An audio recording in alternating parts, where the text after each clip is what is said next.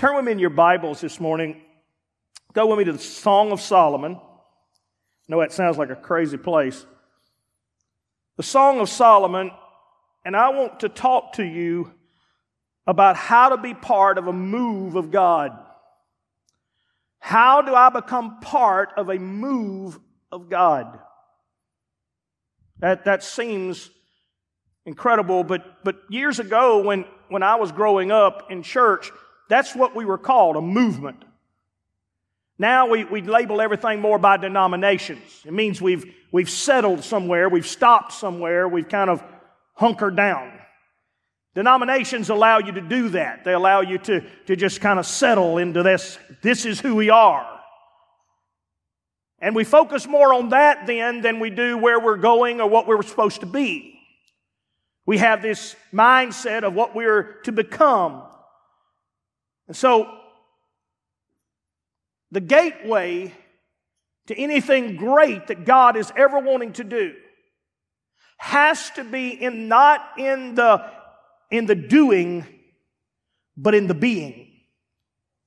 Just like this morning, what's the most powerful part of what God wants to do does not happen in me just trying to do something. But it happens in the moments that I decide that I want to be something. Last week, I started some of this and talked about the three mountains or the three places that God wants us to be. There is Mount Sinai, where we learn laws and rules and we move past that. We get to Calvary and we move past that because salvation, although it is powerful and wonderful, it is not where we're meant to be. There is a Mount Zion where we are called to sit with Christ in heavenly places, where we do not fight our fights. Listen to me. I do not focus every day of my life on fighting the devil. I've never told y'all to fight the devil. I end every service by saying one phrase, and what is that phrase? Go give the devil fits. I didn't say go fight with him. I didn't say go have a conversation with him. I didn't tell you to even think about him. Just go give him fits. And you do that not by doing, but by being. You accomplish this by what you become, so that my focus every single day of my life, my focus is on what I'm accomplishing, what I am supposed to be doing, what my life is producing. That is where I focus. Now, don't get me wrong. We do not fight against flesh and blood, but against powers and principalities. So there are fights. Because on my journey, the enemy sometimes will rise up and decide, I don't like what you're doing. And he will come against me. And he will fight me. But I've never lost a battle. And I never will. As long as I'm in Christ, I cannot lose. The only object that he has in the process is that I will stop being who I'm supposed to be, so that in stop being that person, then I will lose my ability to become and do what God called me to do. I wish I had time to deal with all of this. Because in this you can go back to Balaam, where the children of Israel, and remember Balaam he represents the enemy, he tries to speak against Israel 3 different times. They do sacrifices, the king asks him, and Balak is supposed to do this, and so all of a sudden, he opens his mouth, but nothing but blessings come out. He opens his mouth another time, nothing but blessings come out. And finally, he tells them, he says, listen, I can't stop Israel, but they can stop themselves. If you can introduce a pollutant, if you can introduce where they don't see themselves the way they're supposed to see themselves, and they turn to other gods, or they will destroy themselves. This is always the mindset. The mindset has to be to be. And in the Song of Solomon, we see this, and many times when we see this in the Song of Solomon, we think that, okay, this is about a poem about love. This is a poem about some shepherd who really a king, and he's after this Shunammite woman, this woman that. But really what it is, it's a picture of our relationship with Christ. There's a reason why the Song of Solomon is put in this book. 2 different reasons. One is because of love. But in the book of Ephesians, we understand that those two always run together. The Apostle Paul talking about it, he says, wives, be submissive unto your husbands. Husbands, love your wives as Christ loved the church. And they're so intermingled that as he's describing, and we use these scriptures in marriage sermons, we use this, and it's so intermingled that we get to use them, but yet at the same time, at the end of it, Paul says, now just know that I'm not speaking about marriage, I'm speaking about Jesus. Hold on. So you're not talking about marriage in Ephesians, you're talking about, no, I'm talking about marriage, but I'm also talking about Jesus. Because when you understand the passion of marriage, you will understand the true passion you need for Jesus.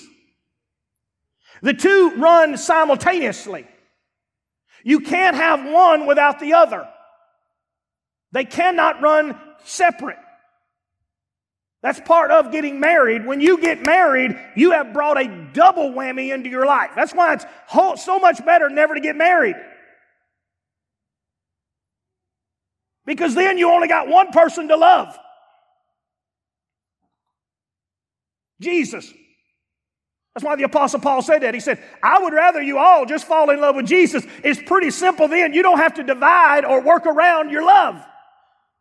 But if you must get married, it's okay. But just understand, when you get married, now the passion that you have for your wife or husband, the passion that you have for your love there has to also be the same passion that you have for Jesus Christ. You've taken on an example role for the world to see that this is how the love of Christ works. That's why that when you get married, ladies, you have to understand that I have to take on a submissive role. And submission does not mean slavery. It means I have stepped into my position that God has called me to. Why? Because I have to do the same thing with Christ. And if I'm going to talk back to my husband, then that means I've got the same spirit that's going to talk back to God. And you men,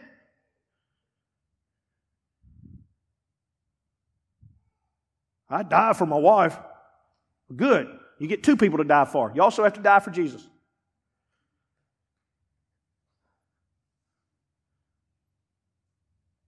And that's the context that he brings this in. I don't have time to teach all that. I'll work on that another day.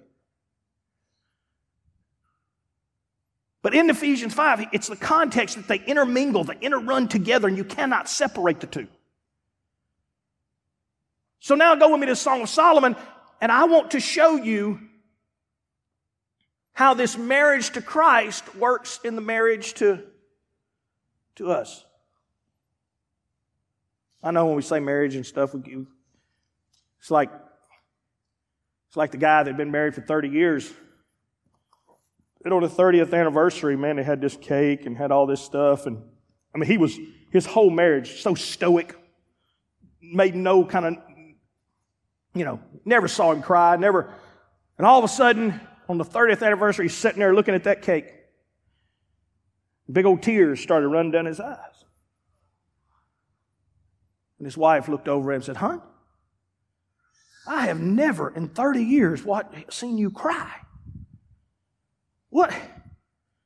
Listen, I know you're not an open person. Would you just, come on, share with me one time what's touching you so much? You're never open. You're never..."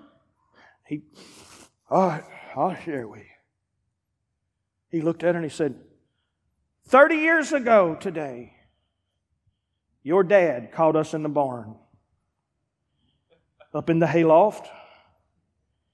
And I still to this day can feel that cold steel on my back. And he told me, he said, "Son, either you marry my daughter or I'll get you put in jail for 30 years. And he said, "I was just thinking that if I'd have chose the other route, I would be free today."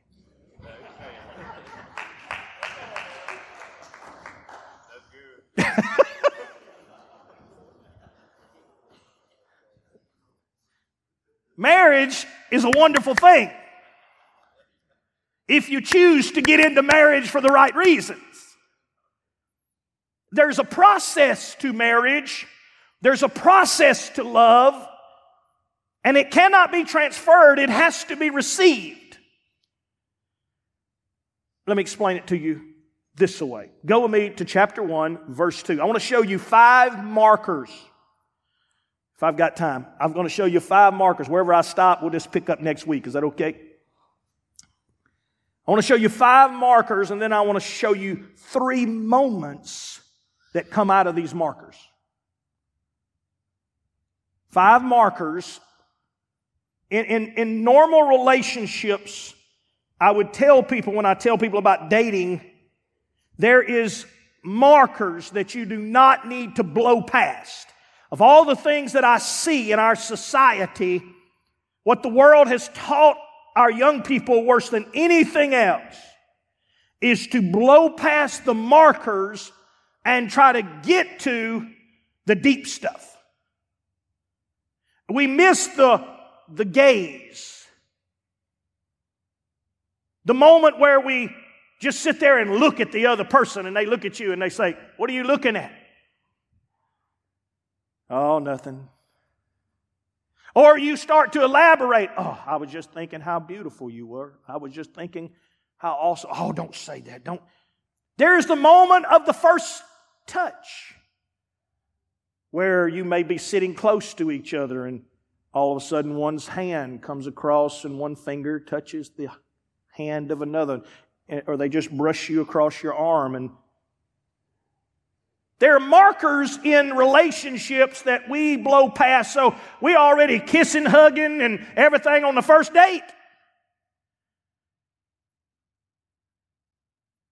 There are markers in the relationship with Jesus that are important. And in the Song of Solomon, the poem, we are given these markers to allow us to move past it and move into it. Notice what it says in verse 2 of chapter 1. "Let him kiss me with the kisses of his mouth, for your love is better than wine." These people have walked through the markers, and now they are at the point to where they are ready to go deeper in love. They are ready to, I have watched you. I have looked at you. I have talked with you. I am ready. And when it says here in the Hebrew, you have to understand, when it says the kisses of your mouth, when a person in that culture finally kissed face to face like that, it meant we are engaged. We have a thing at our family was called The Kiss. It's a booklet of all the names and people. It's called The Kiss. Because my grandfather and my grandmother, on their dating, my grandfather asked her while they went out, could he kiss her? And she looked at him and said, "Is it necessary?"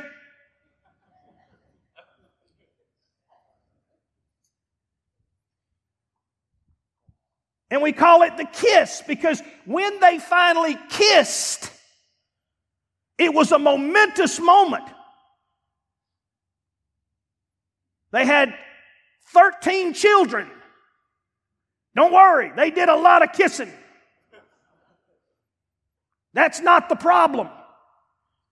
But what it was built on was something bigger and deeper. And so what happens is that she says, "Your kiss, when you kiss me," notice how she describes this, "for your love is better than wine." Wine is mentioned here and brought up here because it's an intoxication. Your love, your kiss, your embrace is intoxicating. It just makes me do things I wouldn't normally do. It just takes me off of my feet. It just makes me, I just get woozy. It's like drinking wine. It overpowers me. It bites me. It makes me say, "I'll do." It makes me sign notes to things I wouldn't sign. It makes me go places I wouldn't go. It makes me hang out and eat things I wouldn't eat. It's intoxicating.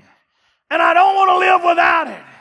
And it makes me feel good, and all the pain goes away, and everything's good when we're good. When we're together, everything is good. And if you say, well, Brother Lott, she's talking about something Old Testament. Well, let me explain some scriptures to you and see if this helps you out any. On the day of Pentecost, the Bible says that they were in one accord. Now understand what it was. They weren't after a thing. They weren't after to do something. They were after being something. And they didn't even know what it was they were supposed to be. But they were waiting for a kiss. They were waiting for something. They were waiting for something Jesus said would come. And when you have this, you will know you're ready to go. And guess what happened on the day of Pentecost? The Bible says the Spirit fell. But here's the beautiful. When they come downstairs, here's what they... Oh! It's good. God is good. And the people standing around looked at them and said, they're drunk. They've been drinking. They done got intoxicated. Oh, don't worry. Some of y'all ain't ever got to worry about it. Some of y'all ain't no way, you ain't no way you'd ever uncross your arms long enough to get intoxicated in love. But understand, if I was to ask your marriage partner, he would say the same thing about you in life. You don't get passionate. You don't go overboard. You don't lose your mind. They drop dead if you ever did anything more than what you normally do. Just like in marriage, it works in our other passions. And don't get mad at me. The only person change that is you. You got to decide what you're going to fall madly in love with. And the woman says, oh, to be kissed by you on the day of Pentecost. Here they are staggering around. Oh, I done got kissed. I done got something. I don't feel the pain of it. A few hours earlier, they were worried that they would be killed for coming down. A few hours earlier, they were worried that somebody would hang them or crucify them or stone them to death for believing in this Jesus. But all of a sudden, after a good kiss, after a good moment, after a moment with Him, they're coming downstairs boldly. They don't feel no pain anymore. They all of a sudden are filled with the Spirit of God, and they are bold. But the world says they act like they're drunk. And Peter stands up and says, these are not drunk as you suppose. Didn't say they wasn't drunk. It's like the boy gets out of the car when he's walking back to his car after he's walked his girlfriend to the front porch. Got that kiss, and you walking back and, oh, yeah. What, boy? Don't tell me I'm not a 10. And that's what Pentecost was. We miss Pentecost. We think it's the day the Holy Spirit came. It's the day He kissed His bride.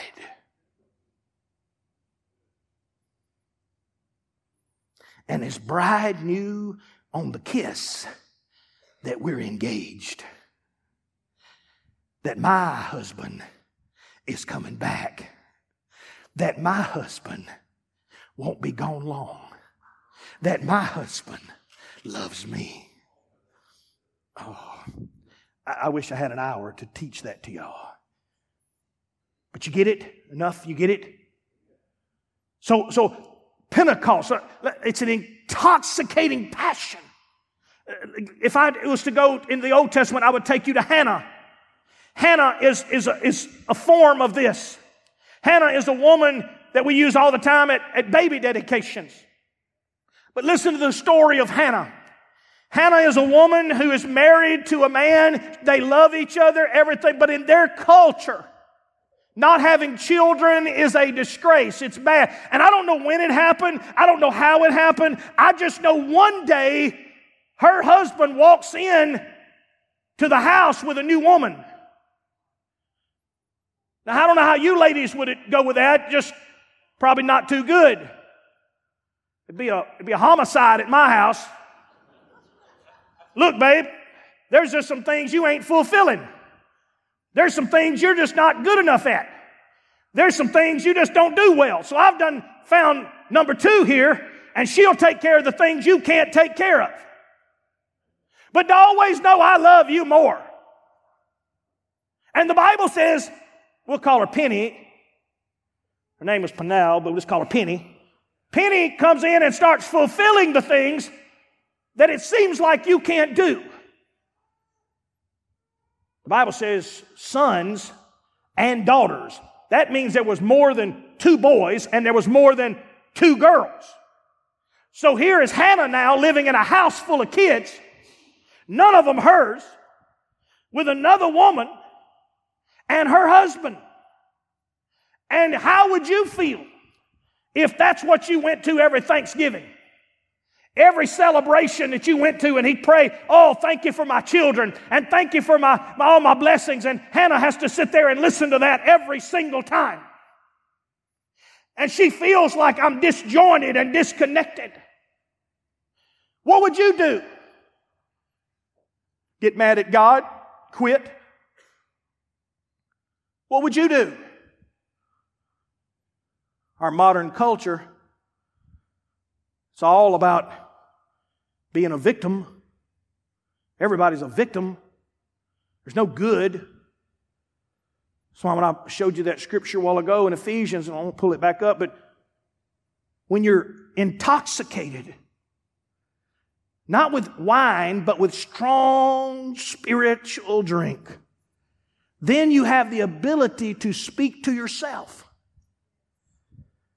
You have the ability to talk to yourself. When I'm up here praising, I wonder if you wonder what people are doing. What are they doing up there? Are they just up there singing along with the song? Maybe. But if they ever break past everything else, I'm going to tell you what somebody is doing while they're up here during praise. They're speaking to themselves.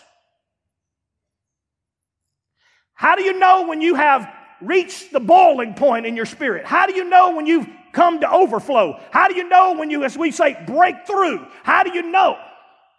Because you won't need anybody else talking to you anymore. You won't need anybody else praying for you anymore. You won't need anybody. And as these young ladies were praying this morning, that was my prayer, is that they would just break on through. How do you break on through? You move from where, God, I just want you to do something. I'm not after an it. I'm after a him. And all I'm doing is chasing him. I'm going after him. I want to be with him. I want to be in his presence. I want to feel his hug. I want to feel his embrace. I want to feel him. And when I feel him, the overflow causes me to rise up and say, don't worry about me. I'll be all right. He will take care of me. Oh. So Hannah doesn't give up. No, Hannah marches herself right straight down to the tabernacle. I know where I got to go. I know the embrace I need. I know the hug I got to have. I know the love that I got to have. I can't find it at my house. I can't find it through nobody else, but I know where I can find it. And the Bible says she goes and she begins to pray. Now, I don't have time to go through this, but when she's praying, she's pressing through. And here's what Eli sees. He sees a woman's lips moving, but she ain't saying anything. Read it. I can only preach the Bible. I'm sorry if it don't line up with your belief system. You need to change your belief system. Hannah's talking something. Her lips are moving, but there ain't no words coming out. And Eli looks at her and says, woman, get out of here. You're drunk.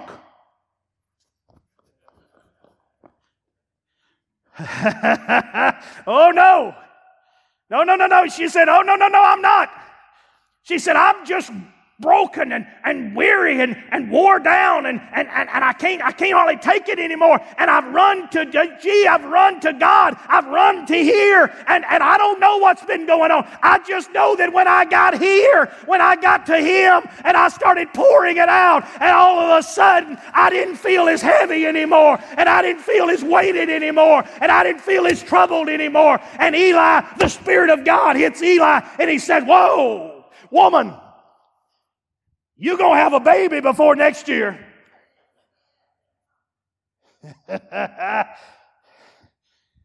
Oh, but it works opposite too. Let me warn you. David had a wife named Michal. And the Ark of the Covenant was coming into town.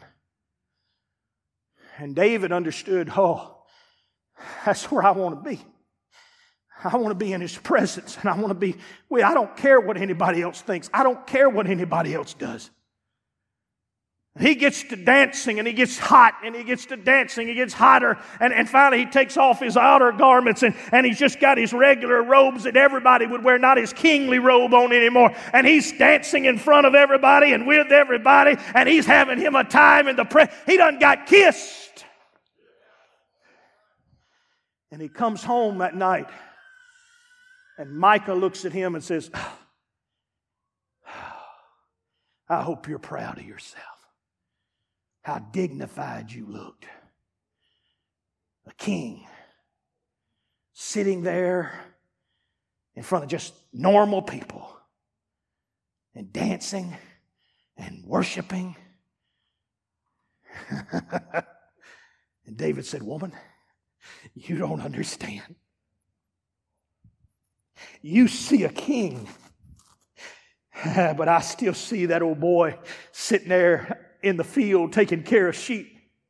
When nobody thought I would be anything, my own parents didn't invite me to the party of the inauguration of who was going to be king. I didn't get invited because nobody would pick me. But oh, God picked me, and God told me that I had the qualities that He liked. God said, I like the way you are. I like the fact that you like me kissing on you and hugging on you and putting my arms around you, and you love that more than anything." David would later say, "It's better to be a doorkeeper in the house of God than to live in the tents of the richest."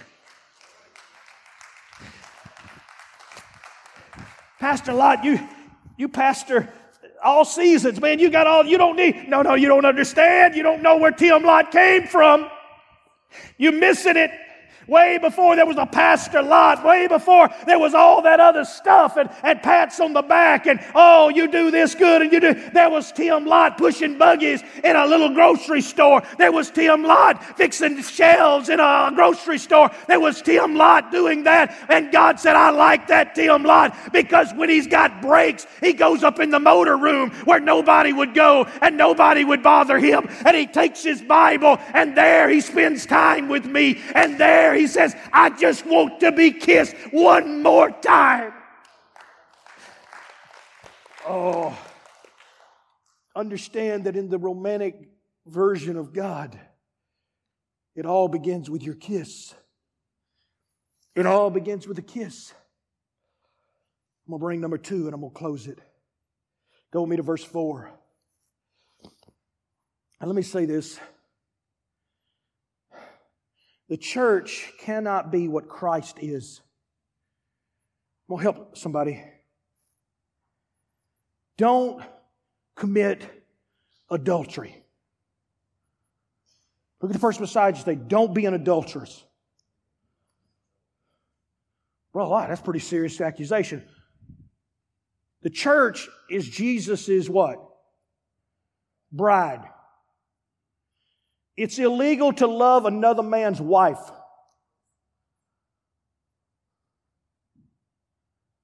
I die for the church. That's pitiful.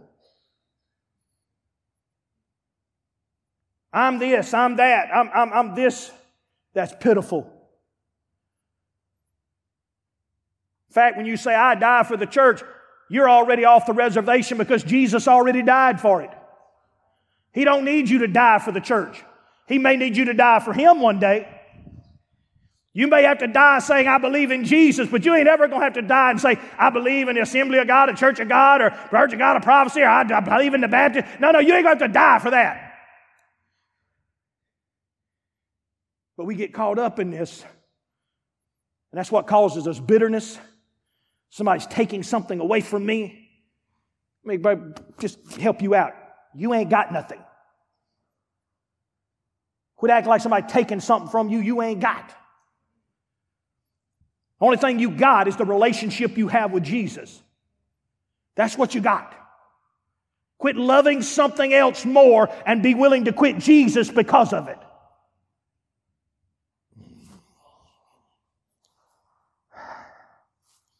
Got to turn this ship, folks.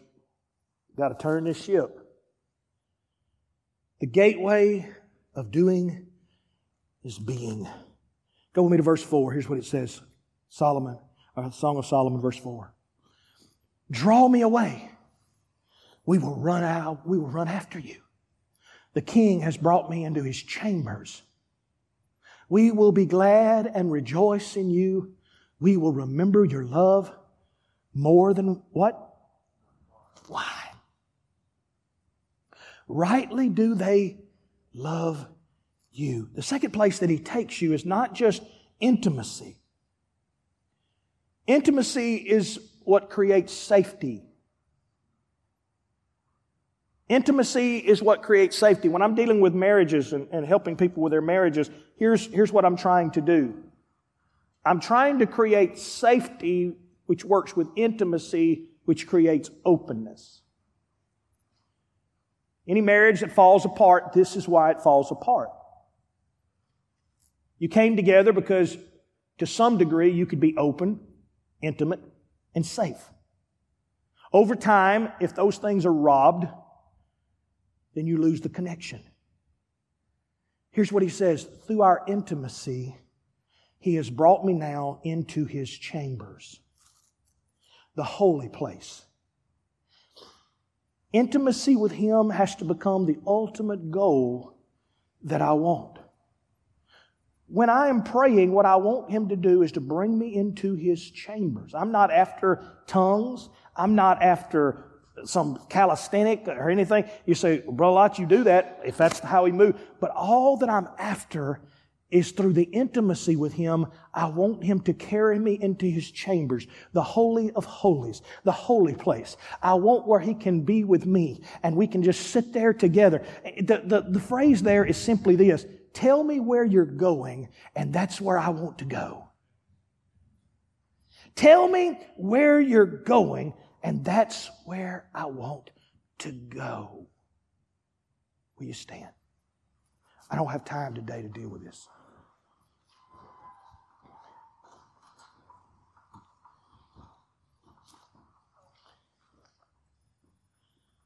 I don't have to give an altar call because that's already done.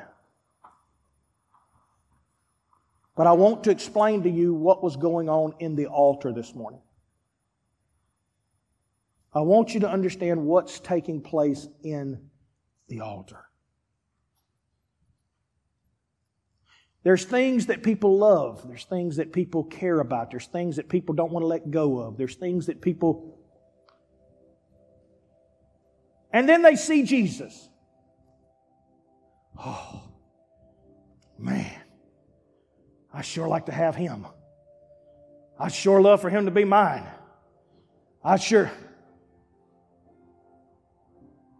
He says, then let me hug you. Oh no, I just rather not get too much into this stuff.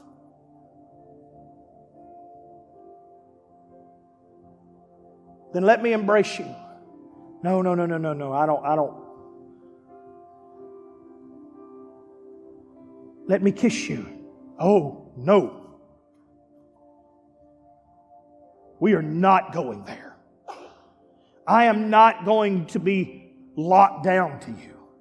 I'm not going to be that caught up, that intoxicated. I don't want what Hannah had. I don't want what Pentecost gave. I don't want what David had. I just want to get by.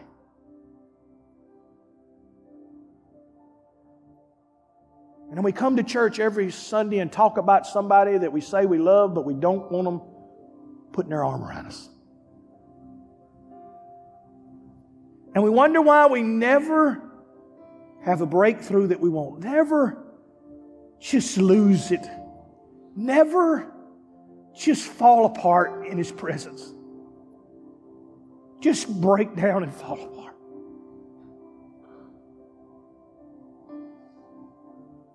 Because you have to allow His embrace, His love, His kiss.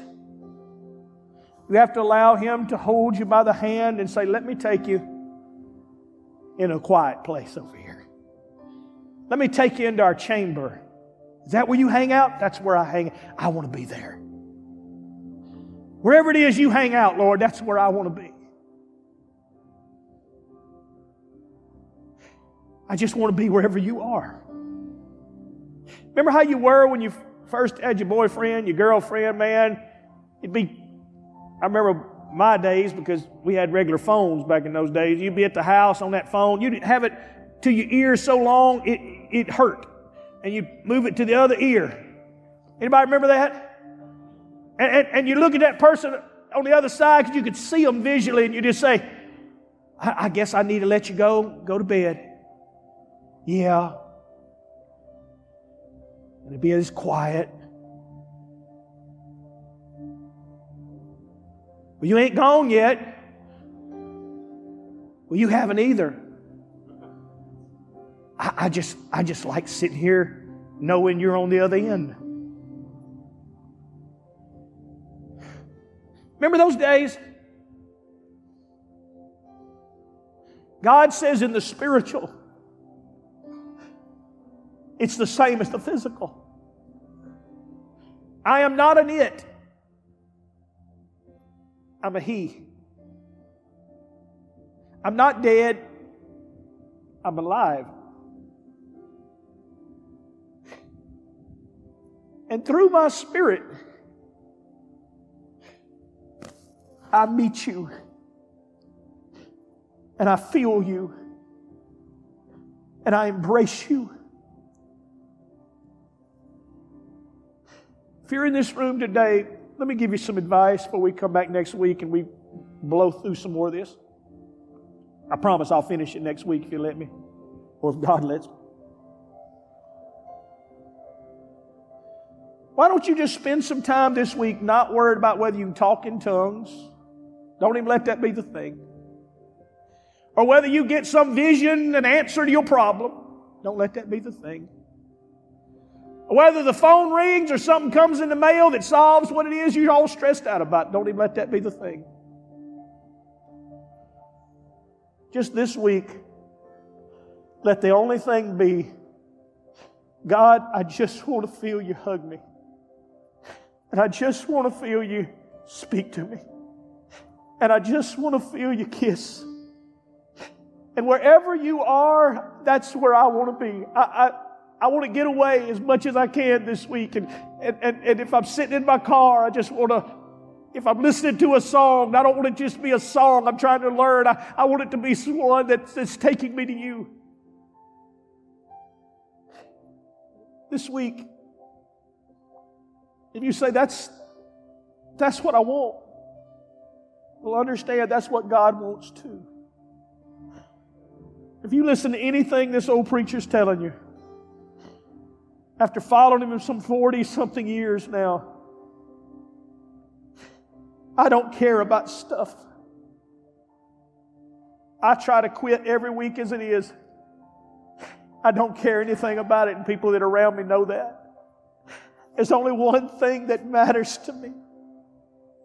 There's only one thing over all these years that has kept me and moved me and allowed me to go forward. It's the freshness of Him, of His kiss, of getting away with Him, of being with Him, everything being about Him, and watching Him walk me through all the things of this life. Watching Him bring to fulfillment the plans He had for me. Why my focus was not on the things, but it was on the one that was giving the things. If you get a chance this week, I hope you'll do that. I hope you will stir the passion that's in you one more time. Stir it up one more time. And see what happens. See how little the world seems to you again. And how big God seems to you. Will you pray with me? Father, I hope they go and give the devil fits this week. But not because of what they do, not because of some great thing, but because as they draw and they get close to you, then you through them will do things that's unstoppable, that the enemy cannot slow down. God, embrace them this week. Catch them this week. Hit them at moments. Wake them up early or something and just let them, at the moment they wake up, just start crying and can't figure out, but they realize God is here. While they're in their car this week and tears start flowing down, they can't figure out why God's sitting next to me. Give them a hunger to be embraced, a hunger to go to your chambers, to be alone with you. God, I praise you for this. In Jesus' name, amen. God bless you.